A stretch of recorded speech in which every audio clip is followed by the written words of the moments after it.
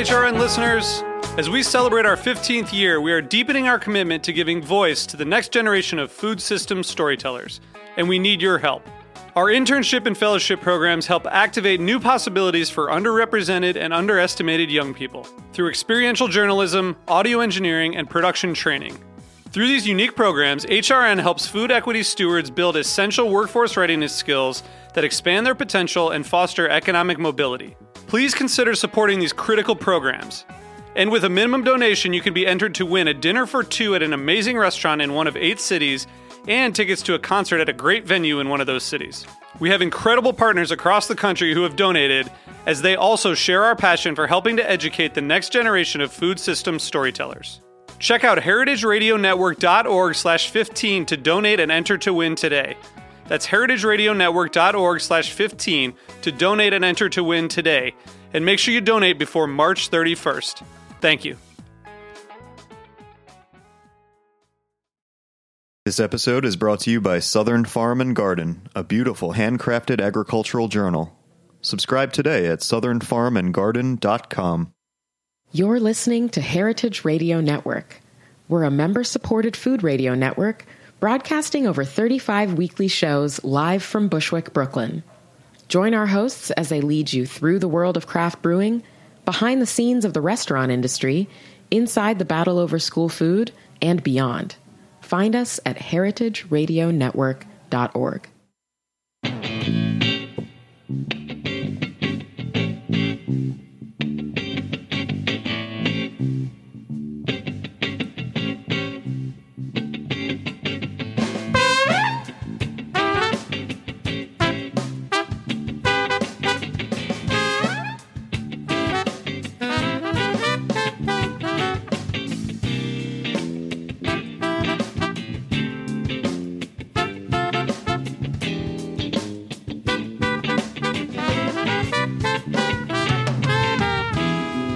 Welcome to the Grape Nation, your weekly wine journey.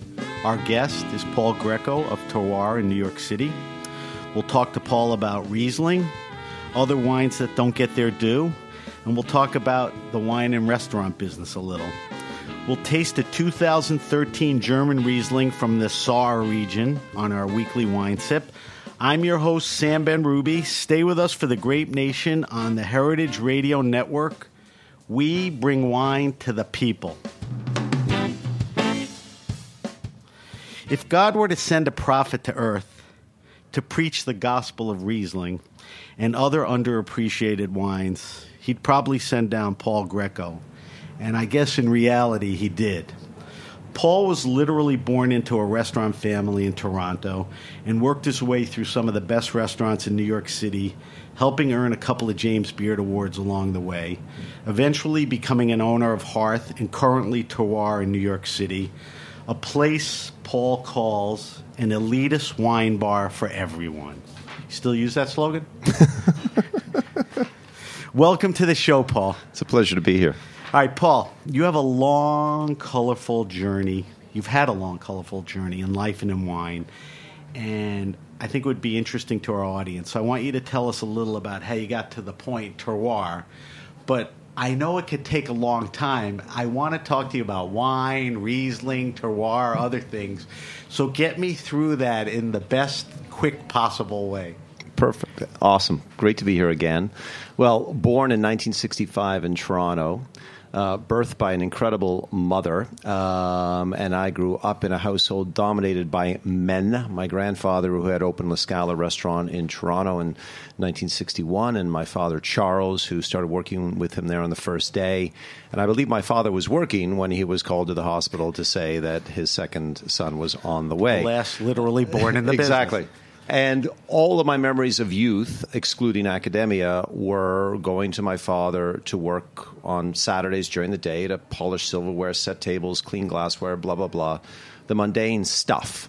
And the first lesson my father taught me about the business was it's the great managers have to focus on the mundane stuff on a daily basis. And if you get on top of that, everything else is easy. So even today, I still enjoy polishing glassware, silverware, blah, blah, blah. Can't fluff that stuff off. Anyway, and I can't say growing up in a family business is awesome Growing up in a family business sucks. We were open 6 days a week, and on the seventh day when we should have rested, what did we do? We talked about the goddamn restaurant, driving my mother batshit crazy. Anyway, and I didn't really want to do it, but when I was attending the University of Toronto, let's just say I was asked to leave the University of Toronto for practicing a little bit too much hospitality.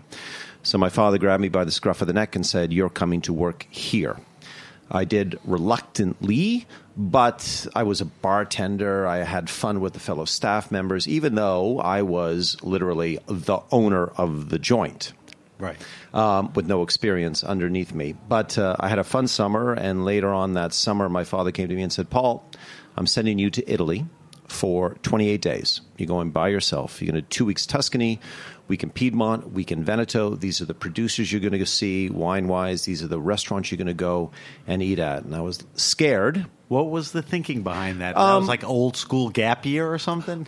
I wish the term gap year had been known back then, because I really shouldn't have gone to university, but I did. Right. I was still trying to figure out what I wanted to do with my life.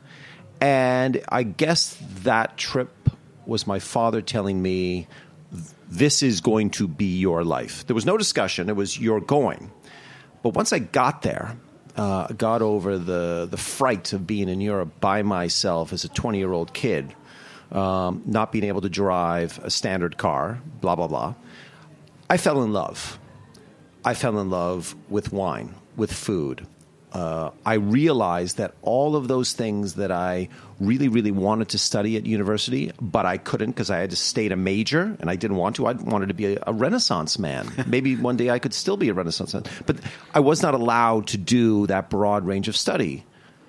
But in Italy, it showed me that in wine, I get to learn about history, culture, civilization, religion, philosophy, art, blah, blah, blah. And I came back from those 28 days saying, all right, this is it. This is my business, and wine is going to be my forte.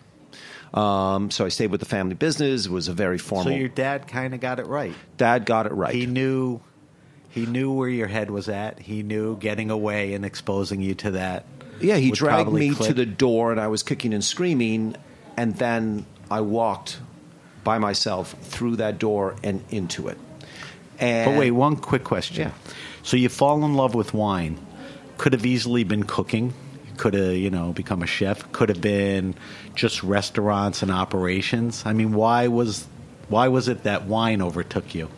It was wine encapsulating all of these different subject areas. Right.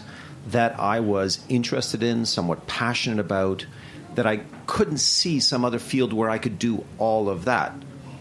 But as time went on, I'm no less in love with wine, but I'm a restaurateur first and foremost. Right. So I came to fall in love with hospitality and service.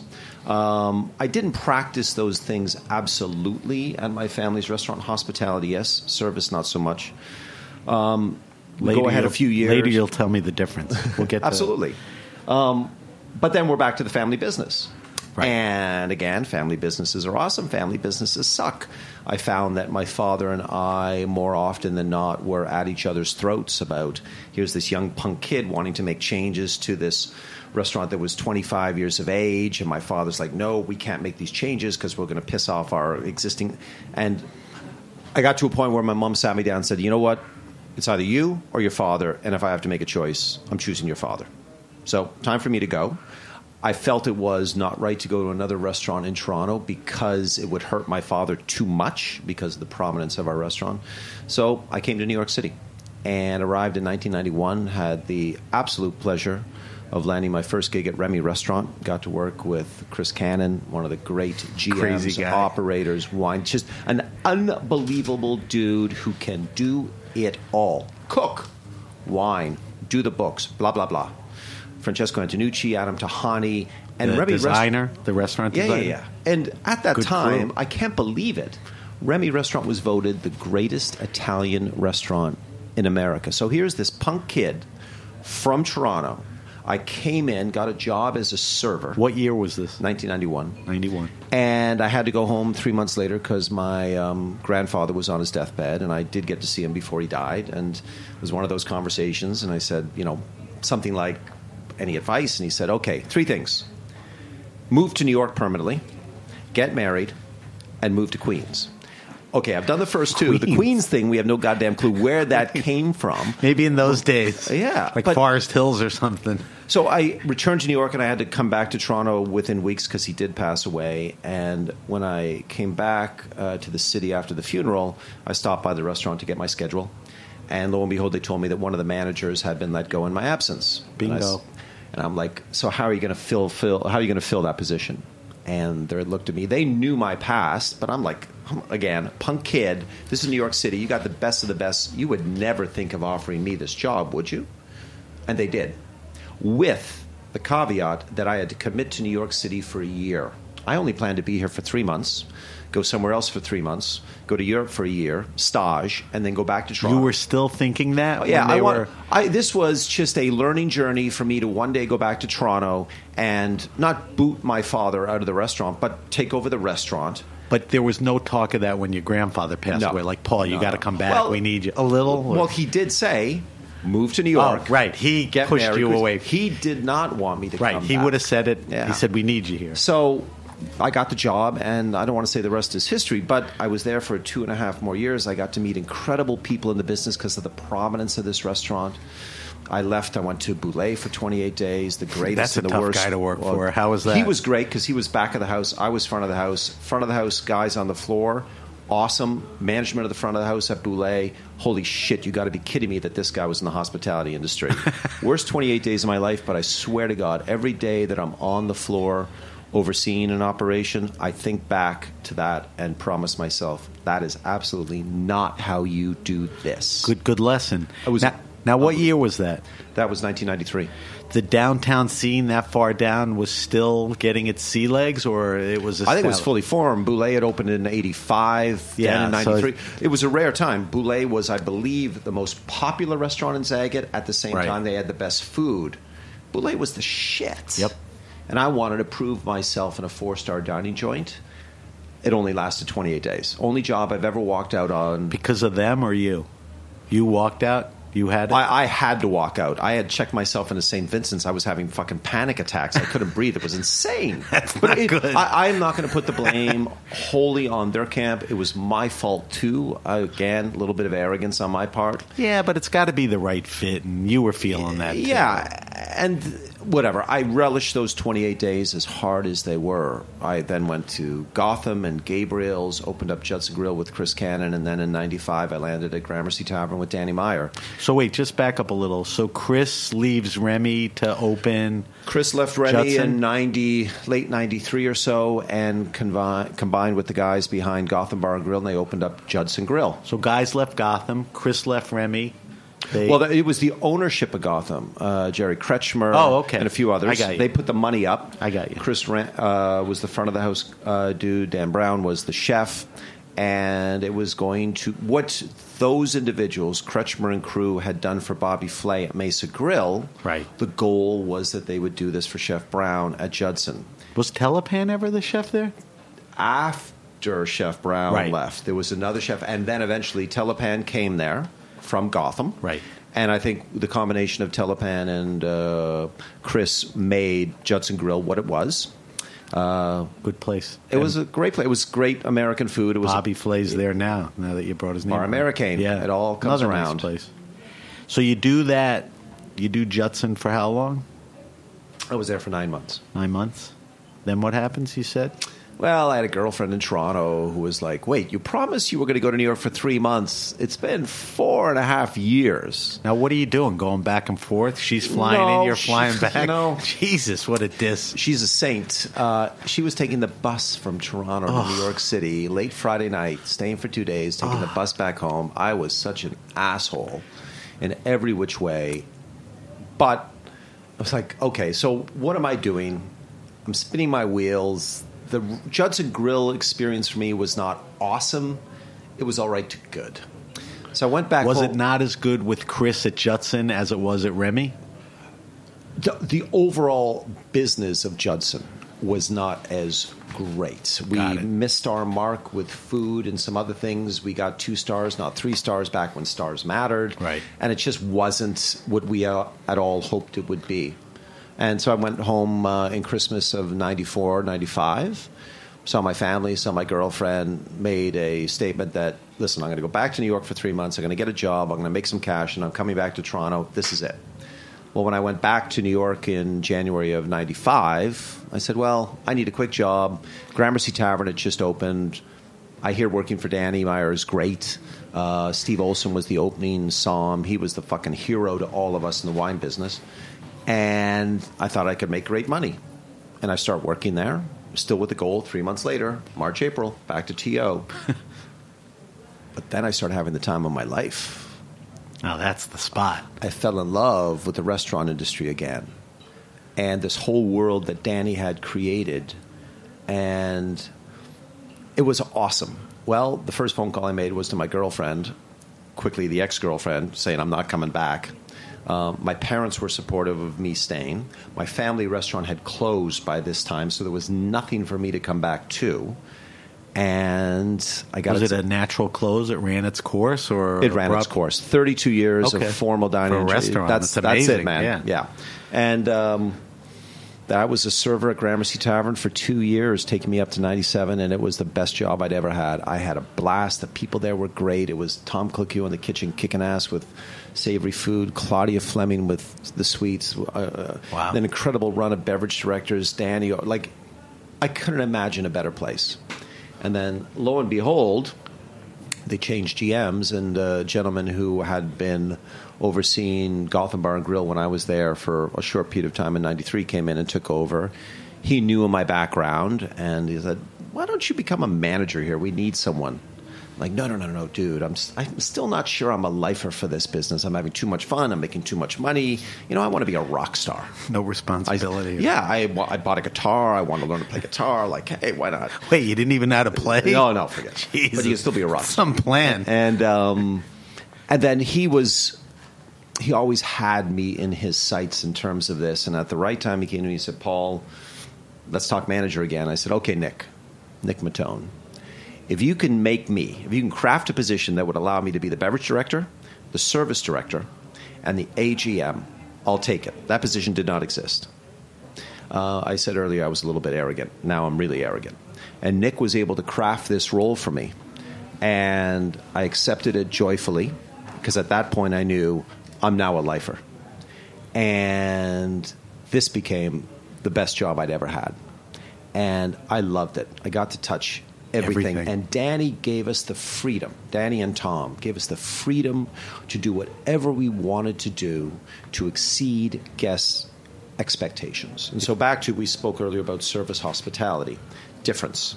Danny's book, Setting the Table. Anyone who wants to get into this business, anyone who's in a guest-facing business, you got to buy this book. And Danny explains the difference between those two things using a theatrical analogy. Service is a monologue. Service is me, the server, telling you, the guest, what I'm going to do and when I'm going to do it, and you have no say in the matter. It's black and white. It's that food comes down from the left, we clear from the right, all beverages from the right-hand side. This is my opening speech. This is my closing speech, blah, blah, blah. Guests may think that they influence service. They don't. That's fine. Hospitality, on the other hand, is a dialogue. Hospitality is you, the guest, telling me, the server, your expectations, and then it's me telling you how I'm going to fulfill those expectations. And like every great conversation, it happens verbally, physically, emotionally, sometimes psychically. And to be a great conversationalist, you need to be a great listener. And what Danny taught us to do is how to become great listeners. And in understanding the guest's expectations, we then also had the freedom to go out there and do whatever was necessary to exceed those expectations. It was awesome. I had the freedom to do whatever I wanted to do wine-wise in terms of crafting that program. Service-wise, we had a kick-ass team. Again, Tom and Claudia in the kitchen, Nick running. It was like an all-star team. Oh, my God. It was there are a lot of great restaurants, a lot of great operators. I want to say, as you just said, it was an all-star team of people. It was insane. So just help me with the service and hospitality. The service is something you instill in your people. There's a whole formula to it. It's sort of set up when you walk into a restaurant. Isn't hospitality the first touch point? Like when a customer comes in and sits at the table, that's when the hospitality begins. I mean, the table's set, the napkins are pressed, the water. Is that the hospitality first kicks in and is followed by? I would say the hospitality. Well, I was going to say when you make the phone call to make a reservation, but now all of that. That was so 15 years ago, right. Phone calls. But when you make the reservation, even if you use Open Table, there's got to be a relationship there that says, yeah, I want to go here, blah, blah, blah. So right. When you walk through the door, we hope that first individual that you get to physically see and touch carries on whatever experience you had making the reservation, and that every other experience up until the moment you leave and through that moment carries on this service same and hospitality thread. Yep. And again, the service, Gramercy Tavern service, we never aimed to have the best service, but it was the best service for Gramercy Tavern. Well, it's always been described as stealth. It's done really well. It's not, too much. Everything is always taken care of. I mean, that's almost the best way to do it. You feel comfortable in that. Yeah, it's. I think there were things that we did that were obvious in terms of presentations of X, Y, and Z. Yeah. When we mise the table, when we put food down, when we cleared it. Yeah, you try to be as inobtrusive as possible. Right. But, and it's an often used line in a lot of other places. We trained for service. We hired for hospitality. Train for service. Hire for hospitality. Hire for hospitality. That you could teach anyone. Because hospitality is the dialogue. You need people. Well, it's ingrained in right. you. You're either a hospitality person or you're kind of not. Could you teach someone hospitality as a young adult, let's say 18 through 22? Yeah. But if you're fully formed in your late 20s, 30s, and you don't live and breathe hospitality, not that you need to be in this business, but if you don't like to have those conversations, if you can't listen to what other people are right. telling you, I think it's pretty hard to teach that thing. I agree. And so I don't think it's a lot of restaurants hire for hospitality, train for service. I think in Danny's places, once you get through the first 2 months of learning the service, the absolute focus thereafter, every day, is on how do we improve our hospitality? How do we become better conversationalists? Here are some more tools that we're giving you to be better conversationalists. All of these things. Danny never takes his foot off the pedal at any of his joints with any of his managers. And then, the pyramid at any of Danny's world is not, the typical setup of the pyramid from the top down. It's inverted. It's from the bottom up, with Danny on the bottom supporting the managers who then support the staff. He's famous for getting his job done through his people, thinking about them as much as the customer, because a smart, happy, good hospitality guy is going to serve the restaurant better than any place. Yeah, listen, I have to think there are some people out there who have maybe never been to his restaurant or met Danny, and you may think there's no way this dude is that good. He can't be that much of a preacher man. And I will tell you, he's proved it. He's the real deal. And when you meet the man, he exudes hospitality. That's him. All right, so let's finish up. So you do Gramercy Tavern. For how long was your tenure there? I was there totally from 95 to 02, server for 2 years, manager for 5. Now, when we talk about James Beard's awards, a chef can get it individually, but during your tenure there, mm-hmm. you have to take some credit for the fact that the restaurant received a couple of James Beard awards under your watch. So I'm not putting it all on you, but you got to take some of the... I was part of the team. They got a James Beard Award for Best Service. And as the service director, you can say, right. Okay, we'll tip our hats to you, Paul. And then for beverage service. Which is a great validation to you, because that's an important thing to you. All right, so eventually you leave there and you hook up with a guy that you knew, Marco Canora, and I'll set you up by just saying the name. You get involved with him with a place called Hearth. Yepper. I had gotten to the point in my career at Gramercy Tavern that I had to take the next step, which was to be an owner. My first job was as a bloody owner, and there was that internal conversation of, I could remain at Gramercy Tavern. I'd still be there today. I couldn't imagine a better joint. Right. But that thing started happening inside me about, Paul, you need to do this on your own. So I gave my notice, and I left on October 1st, 2002, with no safety net. I hadn't done a goddamn thing to forward this dream of mine, but I knew could work to your benefit. Yeah, I could have remained at Gramercy Tavern while pursuing this, but then I didn't feel that I would have the full motivation, so I quit with nothing. And the only thing that was in front of me was, Paul, you need to open a goddamn restaurant. It was my wife who told me that the chef de cuisine of Craft Restaurant, Marco Canora. Colicchio guy. Tom had, still the chef owner of Gramercy, had opened Craft Restaurant in 2001, and he had pulled a few people from Gramercy Tavern, Marco Canora, my wife, now Katie Grieco, to be the chef de cuisine and GM respectively. And Katie, and working closely with Marco Craft, knew that he wanted to open his own joint one day. She put the two of us together, and along comes Hearth Restaurant, opening in November of 2003. 2003 in the East Village. Yep. What was it, 11th? 12th and 1st. 12th. And East Village is very happening now. What was going on then? It was different. Let's say there was some stuff on Avenue A that was good. Okay. And cool. First Avenue, not so much. Second Avenue, Bar Veloce had opened in the late 90s. There were some things on Second, but First Avenue was a wasteland of stuff for the most part. Really? And we chose it because of the rent. And some potential investors who did become investors, some didn't. So that's an odd location. We're like, listen, it's New York City, people will travel for food and drink. So we're like, we never thought twice about it.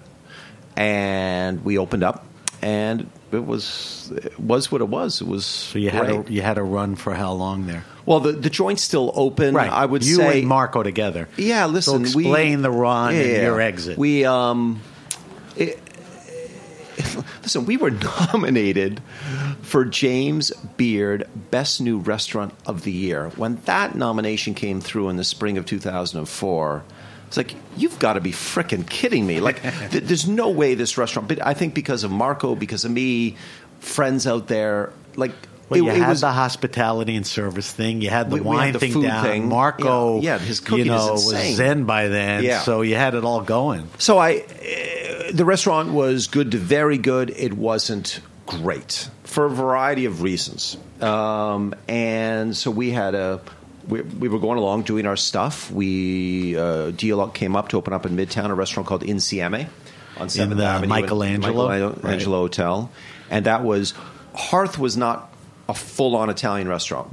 Mark was of Italian extraction. I'm Italian extraction. We didn't want to do Italian food for fear that we would be locked into a corner. We wanted to do an American restaurant, Hearth. And... it was cool and good, and then the opportunity came to do a full-on Italian restaurant called Insieme. Marco and I have a tendency to choose names that people couldn't bloody well pronounce easily.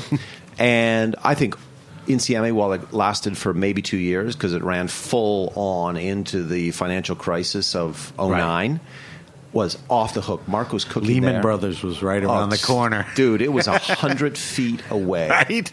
Tough spot. Even though you're not in the restaurant business out there, you might not be. Here's a little...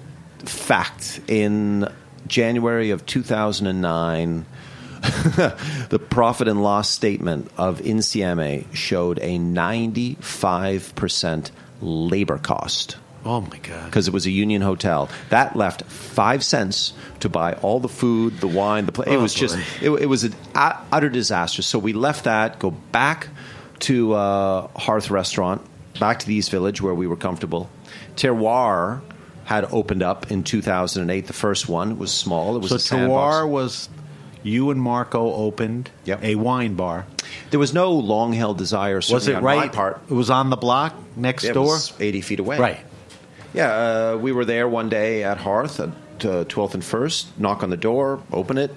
Gentleman says, you two look very successful here. I've got a joint place down the street. Do you want to come and have a look? I'm like, who are you? He says, well, I own this building.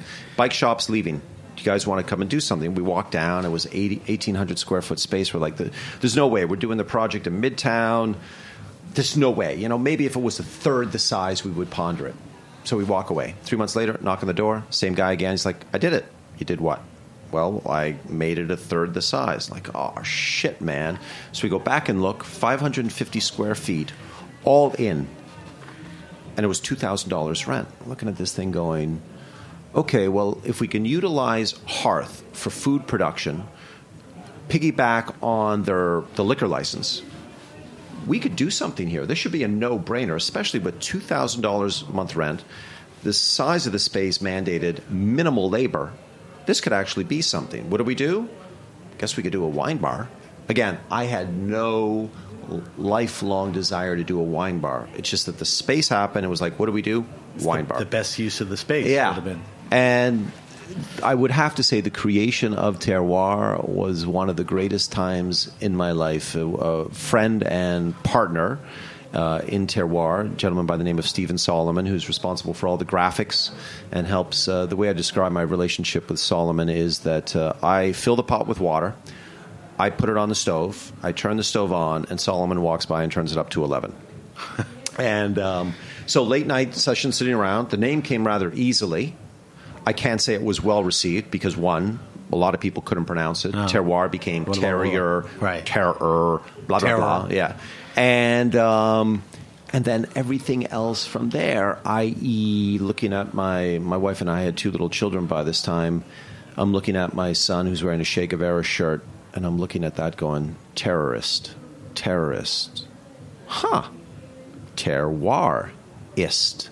So we came up with these lines of T-shirts that paid homage to our favorite winemakers who were uber focused on terroir, Bartolo Mascarello being the first. We didn't just want to serve wine. We knew we could do that. And it wasn't just about Marco's food. It was kick-ass fucking food. His veal ricotta meatballs are off the hook, plus, plus, plus. It was about celebrating this world of wine in a manner. Well, hold on there, because I want to come back towards the end of the show. Gotcha. And we'll spend some time with Terroir. Let's finish up the journey. So the Terroir bar next to down the block from the restaurant opened when? 08. So we're talking 08. You and Marco parted ways, what year, 11? December 31st, 2015. 15. Forgive me, December 31st, 2014. And not to get into it, but just a natural time to leave? Yeah, listen, partnerships, be they personal, be they professional, especially in our business, for each of us, married with 2 kids, we saw each other more than we did our spouses and our kids. Pretty good run, though. Sorry? Pretty good run. Yeah, we were together for 12 years. Yeah, it certainly had its highs, and it unfortunately had its lows. What I think promised great success for us was that we were both single-minded, both, dare I say, talented at what we brought to the table, but neither of us was willing to back down when there was a situation where 2 competing, a result had to be arrived at with 2 competing ways of getting there, and neither of us was willing to say, you know what? Okay, it's your turn. You're right this time. No, we just went toe-to-toe. I'm surprised it lasted that long. I think if Marco was here, the most hilarious from this distance, but at the time, you've got to be bloody well kidding me, Battle Royale was over a plate of cookies. Like trivial, I'm just going to throw that out there. Trivial nonsense. It was. And so, Marco still for me remains one of the greatest cooks in the city. Yes, he's a chef owner, and I respect that. But as a cook, as someone who puts together ingredients on a plate where everything matters, I think Marco Canora is unrivaled. And Hearth is better today because of Marco's single-minded attitude towards everything he does there. It's awesome. Very highly regarded. All right, so we're going to come back to Terroir in a couple minutes, but let's talk about wine a little, and let's talk about the business. I guess it's fair to say you've been in the business long enough, where people sort of consider you an elder statesman. Look what it's come to. I'm this old radio host, and you're the elder statesman.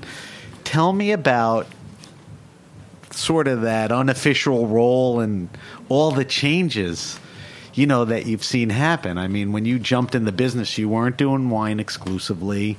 there were maybe 6 sommeliers in the city at some point. Now there's 6 in one restaurant. I mean, how have you seen that part of the business change? Well, when I arrived in the city in 1991, I don't even think there were 5 restaurants that had an absolute sommelier on the floor whose sole responsibility was wine. It turned out to be a manager who doubled as a wine buyer. Chris Cannon being an example of that. He was the GM wine buyer. Okay, good.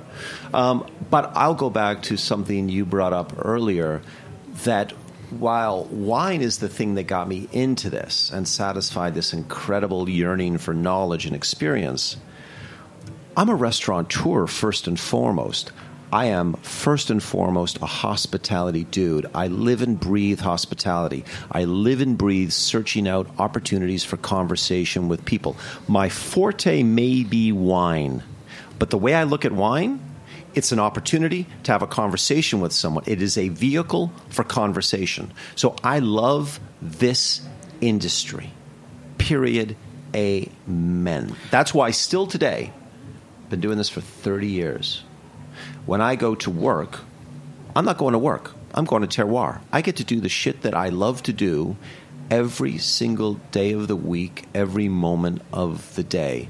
So I'm no more energized today or less energized than I was when I started this. I still have the vim and vigor as I did when I was at Gramercy Tavern, when I was at Remy, when I was at my family restaurant, trying to have conversations, search out new shit, learn, and be a better practitioner of service and hospitality. Well, I think you hit it kind of on the nose, because a lot of the wine people today are just wine people. You were pretty eloquent in describing how you came through the business and just now how important hospitality is. Some people just give a shit about wine. Listen, I'm not... to you, it's the whole package. Listen, when you looked at the wine bar, it wasn't just wine bar. It was an opportunity to do all of that stuff at that place. Yeah, it was another venue to have conversations with people, right. Maybe more conversations about wine than food, but it was all conversations about stuff. I'm not going to diminish anyone's success that they have achieved at any point in their life. I'm not an ageist. But having said that, it was, I think, good in the so-called old days that there were years that you had to put in crafting, applying your craft, that's a better way of stating it, before you could achieve these things. To become an MS, Master Sommelier, back in the 80s and 90s, I don't think there were very few people who achieved that in their 20s. Right. Because I don't think any of us thought you could even do that. Right. You had to apprentice, so to speak. Now, there are a lot more highly motivated, highly achieved somms who are doing great things. And again, I'm not going to diminish any of those people or that success. I love it. More people in this business doing that.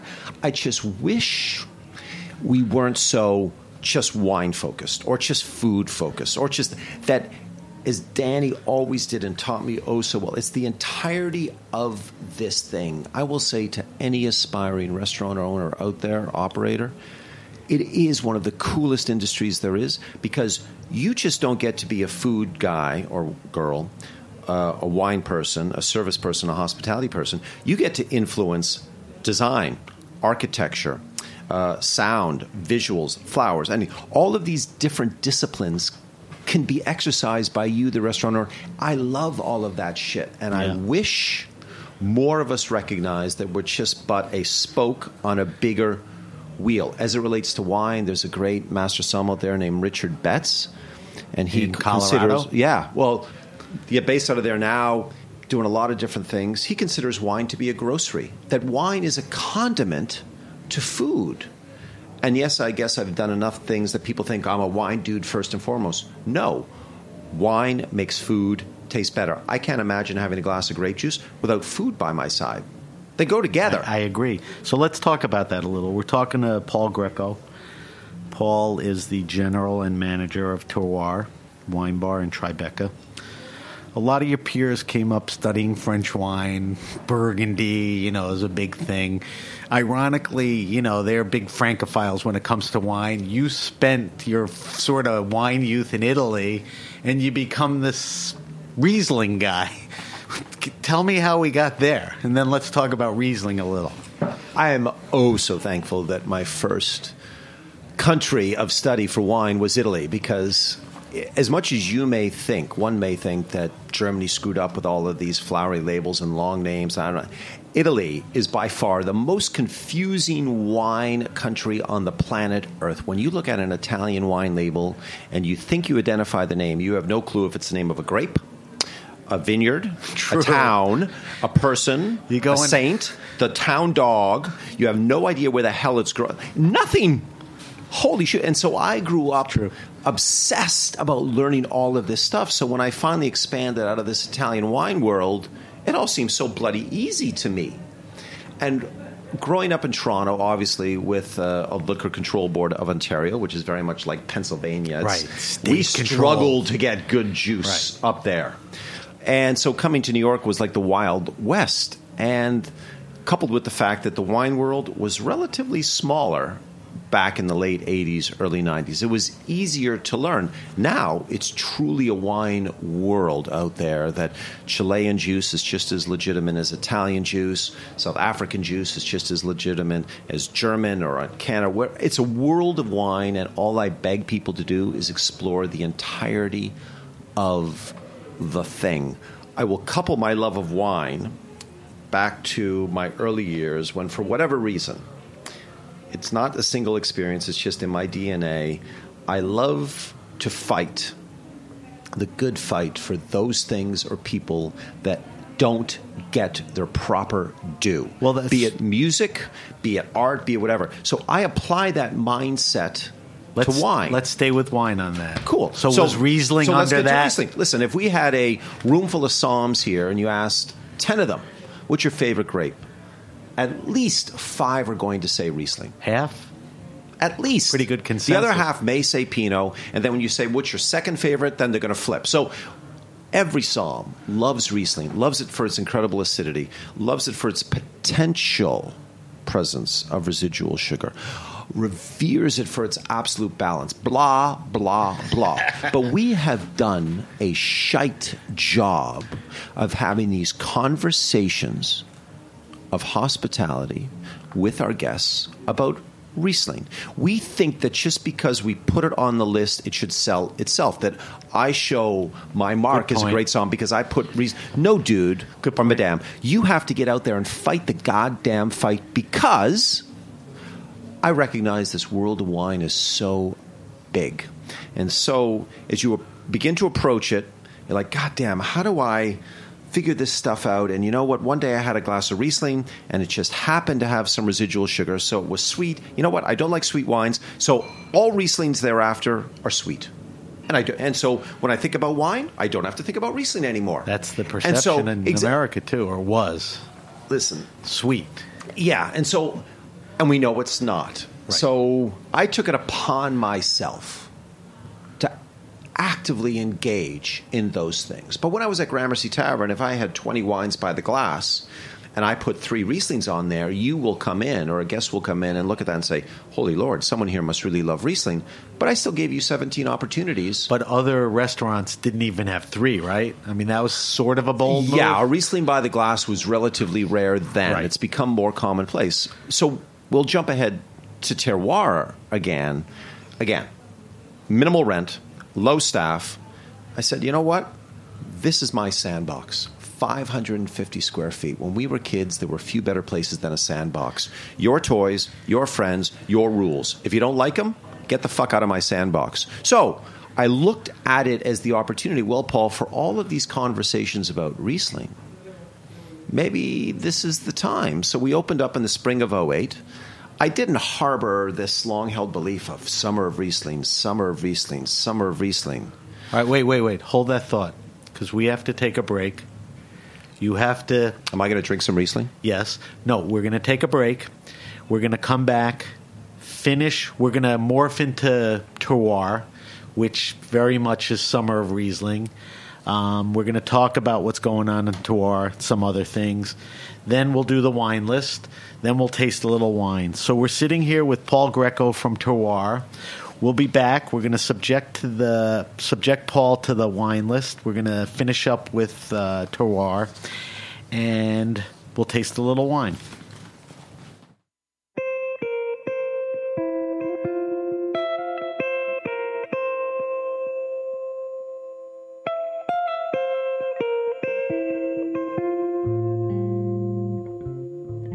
This episode is brought to you by Southern Farm and Garden, a beautiful, handcrafted agricultural journal. Each issue features stories about food history, seasonal recipes, artisanal products, and the amazing people who bring it to your table. Packed with stunning photography, the content is fresh and educational. Southern Farm and Garden takes you behind the scenes to meet farmers, gardeners, wineries, chefs, and artists who are passionate about creating healthy, unique, and sustainable food and products that you can enjoy all year. Are you interested in eating healthier and learning more about where your food comes from and living a more connected life? Subscribe today to southernfarmandgarden.com. Foodtank.com named Southern Farm and Garden one of the top 20 magazines for people who eat, cook, and grow, praising it for connecting readers with the food, the farms, and the stories behind our food system. Subscribe today or find a retailer near you at southernfarmandgarden.com.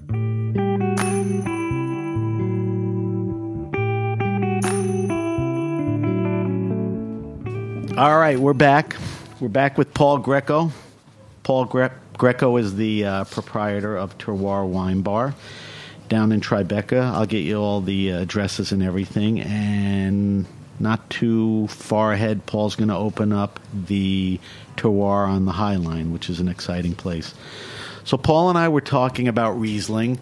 We were talking about his wine bar, Terroir, and that it became a sandbox and a platform for him to showcase Riesling because...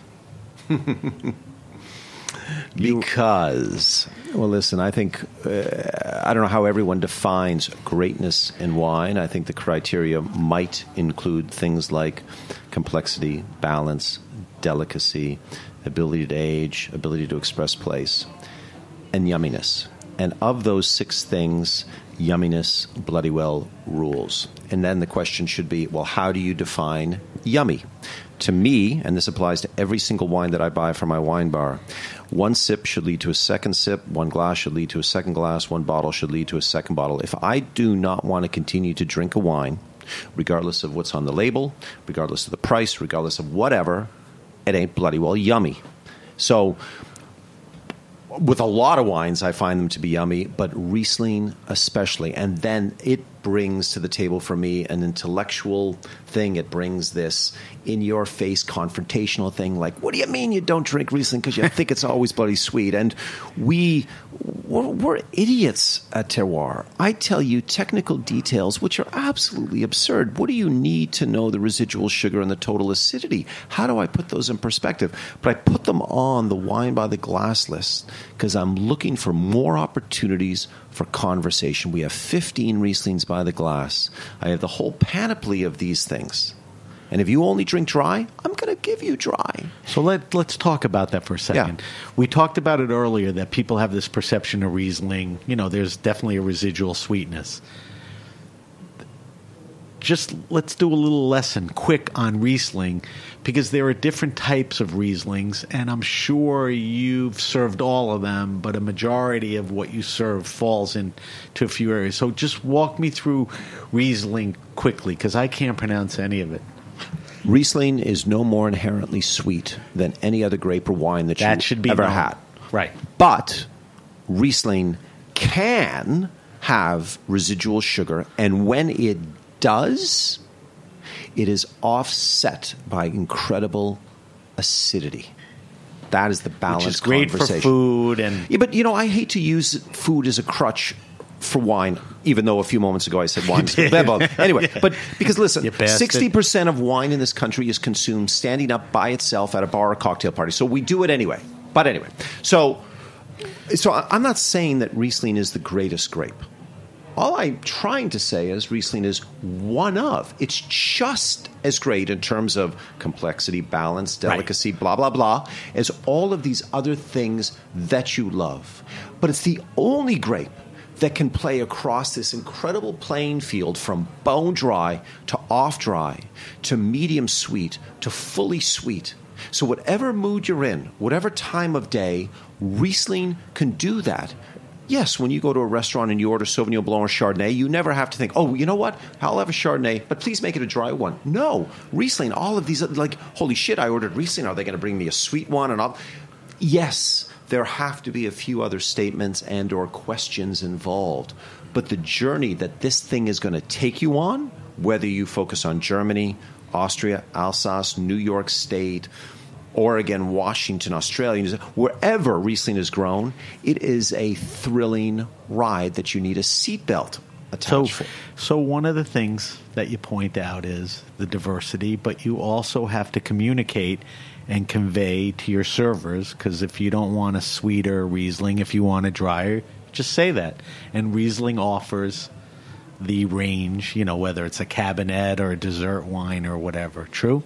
Listen, I'm the first one to say that this world of wine is so goddamn confusing. And the vocabulary is confusing because if you say to me, Paul, I want a fruit-driven wine that's medium weight, and I bring you what I believe to be fruit-driven medium weight, you're going to look and say, holy shit, this is light and there's no fruit at all. It's all like... So the vocabulary sucks in our business. So you know what? I don't talk about the vocabulary. I say, listen, if you could have any wine tonight, what would it be? And what's your budget? And when you give me those answers, I know it. Then, you know what? I get to do my job because I know all that I have. And if you say, you know what? I once had this New Zealand Sauvignon Blanc that rocked my world and it cost about $35 retail, I know absolutely that you want dry, you want high-toned fruit on the nose. You're willing to have a good dollop of acidity, and I know your budget. So whether I do bring you a dry Riesling from Austria, let's say, or some other white wine from somewhere on the planet Earth, it's going to meet those criteria. Right. And my goal, I apologize to our listeners, is not to bring you what you want. I want to take you on these journeys. So that may go against hospitality. Well, there's a honest intention there. But I hope at the end of the day that if I'm going to bring you down from hospitality, like, who is this dude? He's not giving me what the hell I want. My challenge then is to bring you back up and exceed those expectations. And at the same time, you can have a glass of good juice. You're going to learn a little bit. You've gone on this journey. It's the value add. I hope to God we succeed more than we fail at Terroir. Our opening slogan is your weekly wine journey. You go into Terroir and you'll have a nightly journey.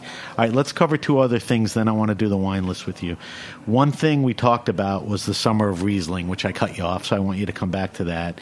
And I've been into terroirs, and the wine list, which you'll talk to me, is more of a storybook than a wine list, and the thinking behind that. So I did interrupt you, but get back into that mojo of the Summer of Riesling and why and what. Listen, Summer of Riesling is a full-throttle Technicolor journey into the world of Riesling.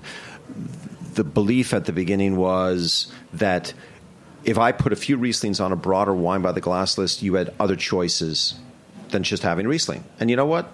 If I was going to make a statement here, I couldn't give you a choice. So on June 21st, first day of summer, 2008, every single white wine by the glass at Terroir in the East Village was Riesling and only Riesling. Guests hated it. Staff hated it. My partner hated it. You want to know why Marco and I split up? I'd say Riesling is about 51% that was the straw, of that. Right? Investors hated it, the whole thing. But we didn't close because $2,000 a month rent. And so people like, okay, summer ends on September 1st, thank God. No more. Like, no, summer ends on September 21st.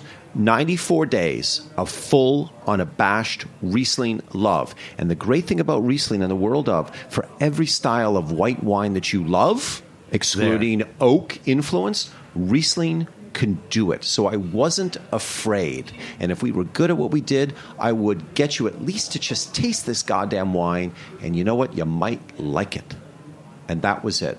So every year since, for 94 days every summer, we celebrate the Riesling grape and wine. So a few things. Did other establishments or restaurants participate in the idea? 2008, 2009, only Terroir. 2010, we opened Terroir Tribeca. I did it there. And then all of a sudden, now 2 joints were doing it. And the press is like, holy shit, this must be something.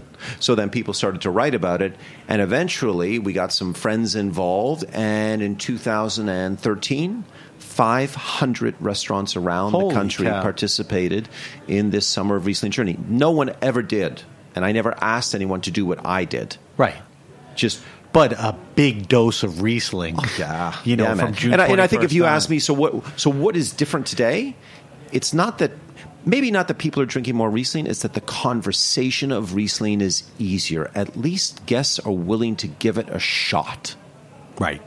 And that's all I ask. So you are responsible for force-feeding Riesling down many people who don't regret it now. All right, talk to me about the wine list. Visually, it's not your typical wine list, and content-wise, certainly you're going to see a lot of Riesling. What's the thinking into the wine list content and a lot of stories? Listen, I think when every beverage director gets an opportunity to create their own list, as I did when I was at Hearth, because as much as freedom as I had at Gramercy, it was still Danny's restaurant. I could only go so far. But at Hearth, it was like, okay, now what am I going to do differently than I've ever done before? Well, wine list. It's exactly that, a list of wines. And a list of wines is fucking boring as shit. True. I don't want. And why I love wine, once again, is everything surrounding it. All the stories, the people, the places, the blah, blah, blah. So I want to tell those stories, so let's use the wine list to be a story book. So that's when I started writing a ton of shit.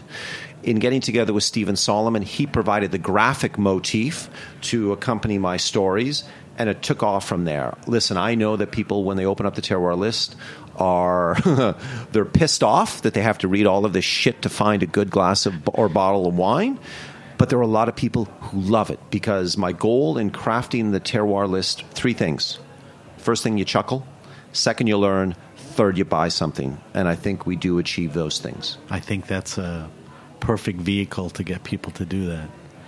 All right, I want to subject you to our wine list. Our wine list is a bunch of questions. We pretty much ask the same questions every week, and our listeners are curious about your take on all of this stuff. So first question is, what are you drinking now? Coffee. Let's put Riesling aside and non-alcoholic beverages. Are there any wines, beers, ciders? Is there anything you've been sort of going back to more than a few times in the last weeks or months? I'm not beholden to a single grape, a single wine, a single region, any of that. Every day I get up and I'm in a beautiful position that people, distributors, incredible salespeople that work the streets of New York, I have an easy job. They do the heavy lifting. They bring me cool juice from all over the planet, and I revel in it. So the answer is everything. Everything. All right. Favorite wine and food pairing? We sort of got into this before, but you got to come up with something. What have you gone back to? Oh, damn it. Can I say a Cabernet Riesling from the Mosel River Valley and my Raisin Bran at 10 o'clock in the morning? It's funny you say that. I had Gary Vaynerchuk on, and he said an Alsatian wine and Captain Crunch. So you're not totally mad. You're in good company. Talk to me, besides Terroir, about a favorite wine restaurant and/or bar. Who else out there is doing it? Listen, I think where we're at right now at Roberta's, food, beverage, everything works here in a seamless fashion. Great wine lists don't have to be thousands of listings. They can be 100 items as long as everything is well chosen to go with the food, the thing. And so, you know, what I'm looking at, this incredible pizza, everything going on up there, this for me is pretty damn great. As good as everything. Hugh Crickmore, who does the wine here, he replaced Amanda Smeltz. You know, has changed things around, and he's very keyed into interesting stuff and curating the list. Listen, I will say of my patriots out there and my compatriots in New York City, we have it so bloody easy. The other markets around this country, those wine people have to work their asses off to put together. We have 55,000 different wines in New York City to buy. We can get up in the morning and get whatever the hell we want. It's crazy. Most other places don't have it. It's crazy. All right, do you have a favorite all-time wine? Is there a wine to you that was a birth date wine, or the one that sort of changed your thinking on something? The wine that moved me, and it's more because of the individual who oversees it, is Chateau Moussard. And the gentleman I'm referring to is Serge Hochard, who passed away a few years ago. But he is the only individual that made me think differently about wine. So we're talking about, I asked Paul favorite all-time wine. So Paul gave me a winemaker and a wine, and it turns out the winemaker was a friend. But Paul, tell people where Serge made his wine. The Hochard family is in Lebanon. They based out of Beirut. They grow the grapes in the Bekaa Valley. And it is... What type of wines? They make white, they make red. The red grapes are Sancerre, Carignan, and Cabernet. 3 grapes you may have heard about in either Bordeaux or Rhone wines, etc. 1/3 each. But that wine is not about the grapes. It's about the place, it's about the family, it's about history. And when you sat down, if you could have sat down and tasted with Serge, he didn't want the flavor descriptions, the aromatic taste. He just wanted to know how the wine made you feel. Did it make you feel good? Did it make you feel thoughtful? Did it make you feel sad? That's the shit. Serge was able to look at wine in a manner that I only could aspire to one day in my career. I think he touched you in a lot of ways. So that's Chateau Moussard, M-U-S-A-R. It's made in Lebanon. Serge, not too long ago, passed away, but the winery and the tradition everything's still going on. His father, brother, etc. Is it accessible? I mean, New York's not the hardest place to get wine. Oh, Moussard is distributed in all 50 states. And in New York, better wine absolutely. should have it. So, Paul is right about that. If you want to try something that you've never had, you should look for a Chateau Moussard. All right. Best wine under or around $15. My son's 27. He's going to a dinner party. He's bringing 3 bottles of wine. What's he buying? I need a red and a white. $15-ish. Oh, Jesus. Okay, people out there, can I beg you to do something? Uh-oh. Can I beg you to go to your local wine store, establish trust with one of the people who work in there, put down your $15 on the counter, tell that individual wines that you've had at various points in your life that made you feel something, and say, listen, get me something like those that's less than $15. Get it. Go party, drink it, and whether you like it or not, take it as a learning moment and then continue to increase that knowledge. Never drink the same wine twice. It's a world of wine. Explore it. So Paul didn't come up with a red or a white, which I'm totally fine with, but came up with probably the most logical strategy. I mean, to engage and endear yourself with your wine guy, to communicate to him what you want, what you like, price points. I think Paul's right. You're going to stumble on a lot of interesting stuff. All right, Paul, that was the wine list. Good job. When do we get to drink some wine? For you, this wine list was a little pedestrian, I mean, everyone... I should have put in some ringers, but I'm happy you answered them. All right. Our last segment of the show is the weekly wine sip. Every week we taste a different wine on air. For our weekly wine sip this week, we'll taste with Paul a Riesling from Germany. It's a 2013 Von Hovel Schwarzhofburg Saar. Is S-A-A-R, Saar? Yeah, exactly. Saar Riesling Cabernet. Tell people what a Cabernet is. It's a classic. Can I say I'm just going to love this goddamn wine right now? I don't even have to drink the goddamn thing. It's bubbling, is that so all listen, right? Listen, I find German Riesling to be bloody glorious because unlike the vast majority of other Riesling areas, they do all the styles. But everything the Germans do is not great, one of which is their classification system. It's confusing as all shit. The only thing you need to remember out of all of this, don't worry about the verbiage on the label or the flowery pictures, all of that shit. If you want to know if a wine is dry or sweet, just look at the alcohol. The lower the alcohol, the more residual sugar, the sweeter the wine. The higher the alcohol, dry. If your Riesling is going to be 12 degrees alcohol or higher, dry. Anything less than that, and listen, German Rieslings can get down to 7.5% alcohol, are going to be sweet. But listen, people, 7.5% alcohol. You've had beer with more alcohol than that. That's why I drink this shit with my breakfast cereal. So 12% if you're looking dry. You got Look at the alcohol content. It is sort of a line in the sand. It's at least going to be dry. Okay. All right. So let's pick this wine up. Let's look at the color, the nose. We'll give it a little sip. This is a 2013. You got it. Not the best year. Not the best vintage.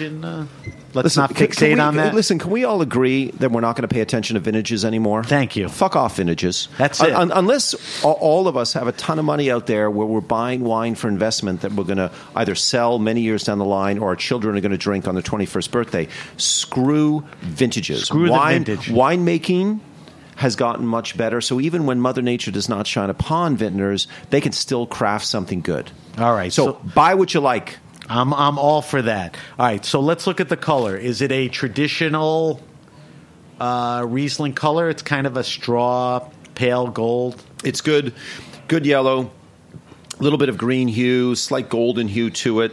And gold, good. Yep. Talk to me about the nose. Can I just nose this shit all day? Everything is in here. You got to calm down. I know. I'm getting excited over here. I don't know if it's all the coffee or the Riesling now. But the panoply of fruits that come into play with Riesling, everything from apples, think of the perfect Granny Smith apple, not just on aromatics, but on texture too, that little dollop of sweetness followed by that incredible crunch of acidity. Think of citrus fruits, oranges, lemons, limes. Think of Bosc pear. Think potentially of cherries. Think of apricots and peaches. I get apricots. I get a little honey. Yeah. It can be a little bit honeyed, but we take those sweet aromatics and our brain tells us, oh, it's going to taste sweet. No, these are just aromatics. And then on the palate, it tastes a little... Now, if we believe physiology... Give me the mouthfeel. Is it medium-bodied, medium to light? I would say this is light. Light on the mouthfeel? Yep. Okay. Remember, we taste sweetness on the tip of our tongue, sour on the sides. So, what we do with wine, as we do with people, first impressions count the most. Mistake. You do get a little dollop of sugar on the tip of the tongue. The acid kicks in after that. The wine starts off dry, finishes dry.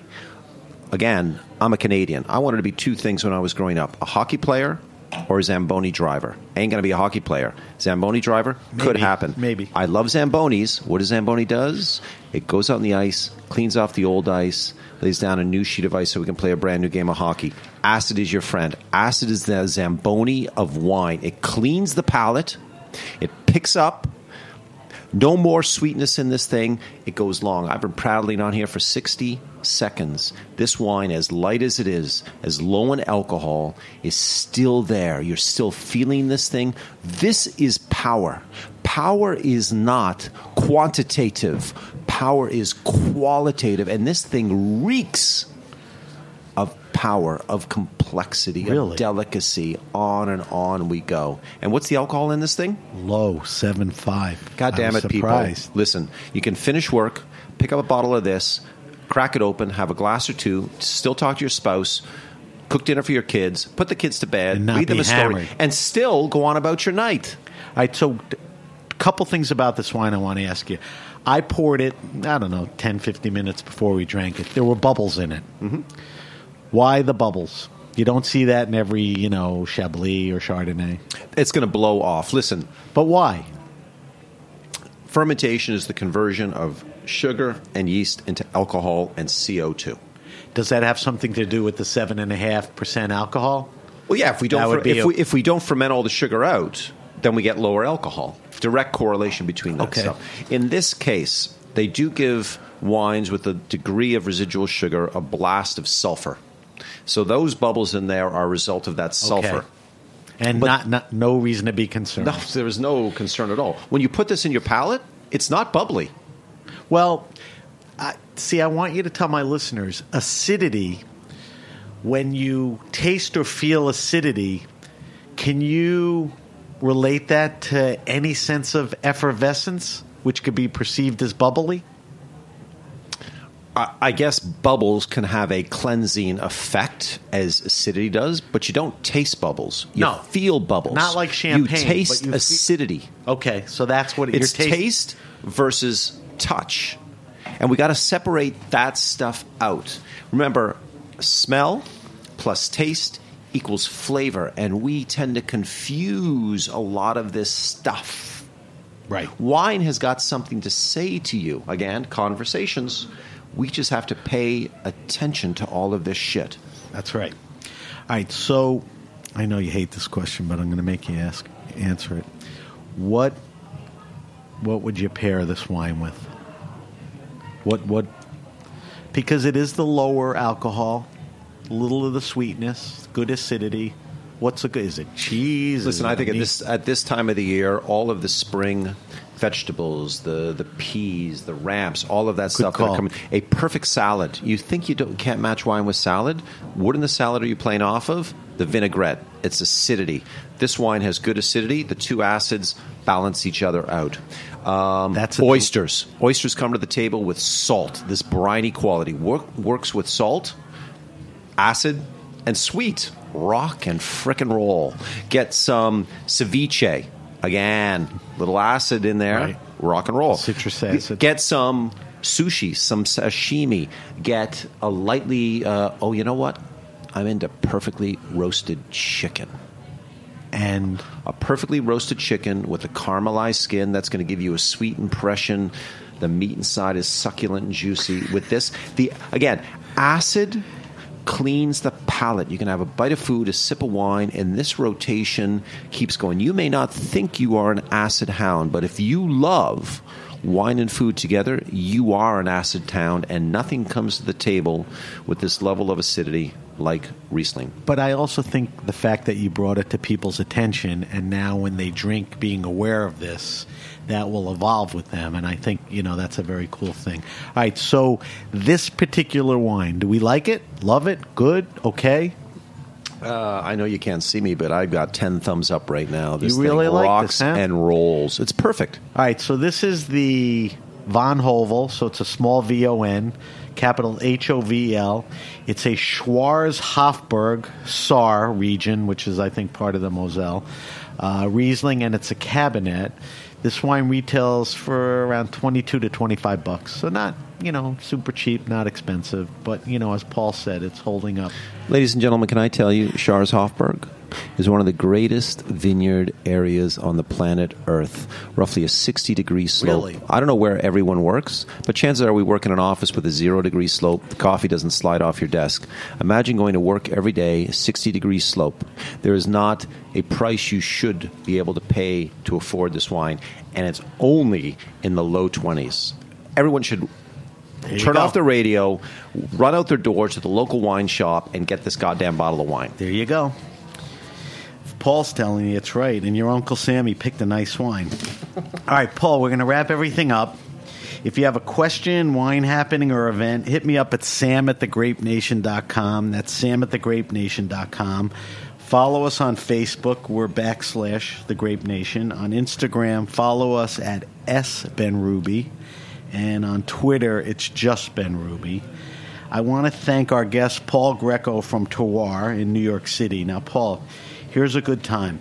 So Terroir is located 24 Harrison Street in Tribeca.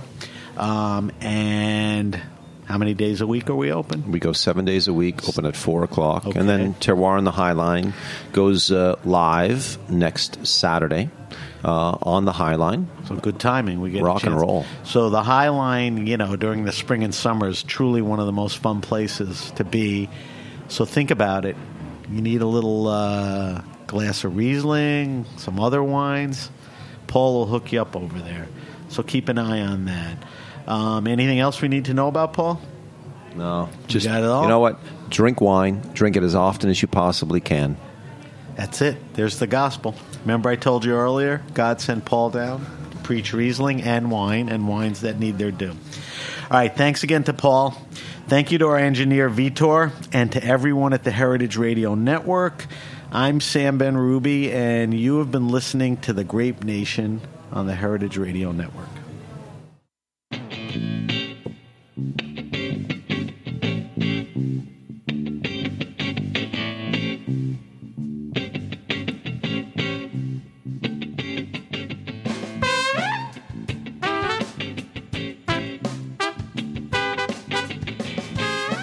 Thanks for listening to Heritage Radio Network, food radio supported by you. For our freshest content and to hear about exclusive events, subscribe to our newsletter. Enter your email at the bottom of our website, heritageradionetwork.org. Connect with us on Facebook, Instagram, and Twitter at heritage_radio. Heritage Radio Network is a nonprofit organization driving conversations to make the world a better, fairer, more delicious place. And we couldn't do it without support from listeners like you. Want to be a part of the food world's most innovative community? Rate the shows you like, tell your friends, and please join our community by becoming a member. Just click on the beating heart at the top right of our homepage. Thanks for listening.